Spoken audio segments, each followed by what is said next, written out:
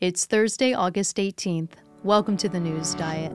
Today, I'm going to talk about Biden's latest round of student loan cancellation, the massive fee for pharmacies giving out opioids, the CDC director's admission of agency failures, and also the most endangered sea turtle that's been found reproducing again. Let's be informed so we can get on with our day.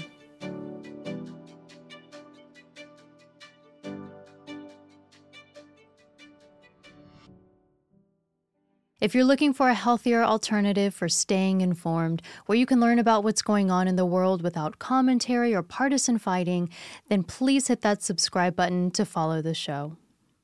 The Department of Education announced that it will be canceling almost $4 billion of federal student loan debt for over 200,000 borrowers.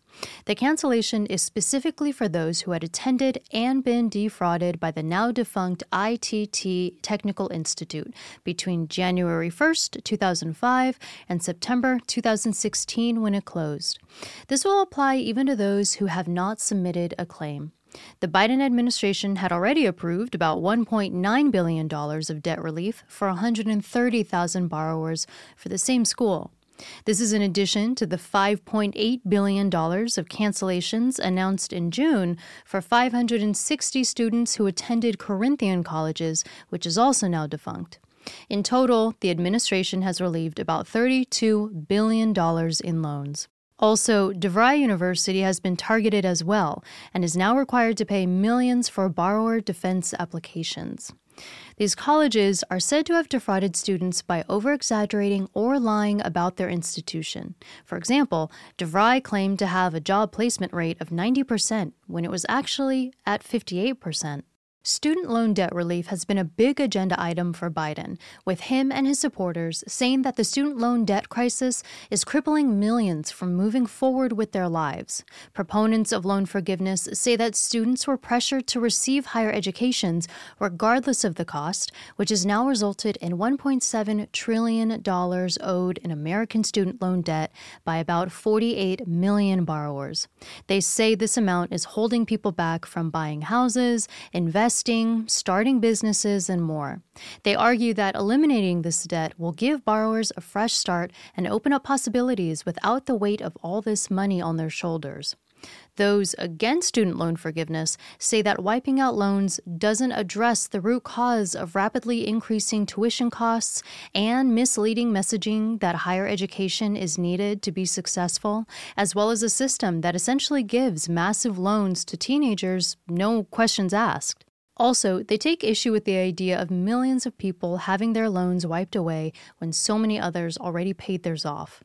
This new announcement comes 2 weeks before the Education Department ends its pause on student loan repayments.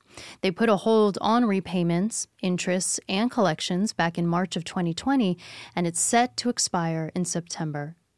CVS, Walgreens, and Walmart have been ordered to pay over $650 million to 2 Ohio counties for what a judge has ruled is their role in the current opioid epidemic. These 3 stores also serve as 3 of the nation's largest pharmacy chains, and a jury back in November found that the companies continued to give out mass quantities of prescription painkillers regardless of the growing crisis. The judge also placed blame on drug manufacturers and distributors. Representatives for CVS, Walgreens, and Walmart spoke out against the ruling, claiming that the finger is being pointed at the wrong link in the chain and that producers and marketers should be targeted instead.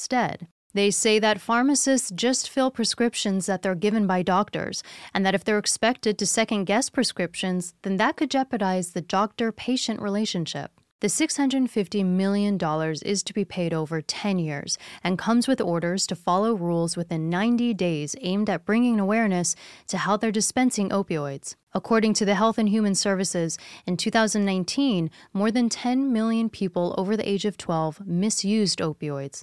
The vast majority of that was from misusing prescription pain relievers. The CDC director has announced a reset to the agency, admitting to shortcomings in the COVID-19 response, as well as to other public health crises like monkeypox. The director, Dr. Rochelle Walensky, is seemingly giving in to the widespread criticisms that the agency was slow to recognize the virus spread and ineffective at communicating developments and the ever-changing safety guidelines. Walensky sent an email to CDC employees yesterday outlining an overhaul of how the agency analyzes and translates data to the everyday person. Changes will also likely include changes to leadership as well as organizational restructurings of some kind. They also plan to revamp its website to help get information out easier. The CDC has a budget of $12 billion and more than 11,000 employees. For the first time in 75 years, the world's smallest and most endangered sea turtles are hatching off the Louisiana coast. The Chandeleur Islands are about 50 miles east of New Orleans, and the turtles were found by a crew actually surveying birds.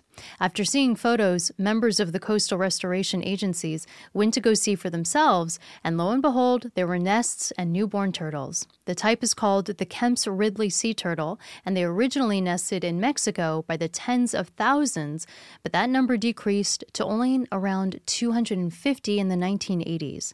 This announcement comes only in a couple weeks after Mississippi announced their first sea turtle nest since 2018. All 6 sea turtle species found in the U.S. waters are protected as endangered species. It's Thursday, August 18th, and you've just been informed. Now it's time to get on with your day.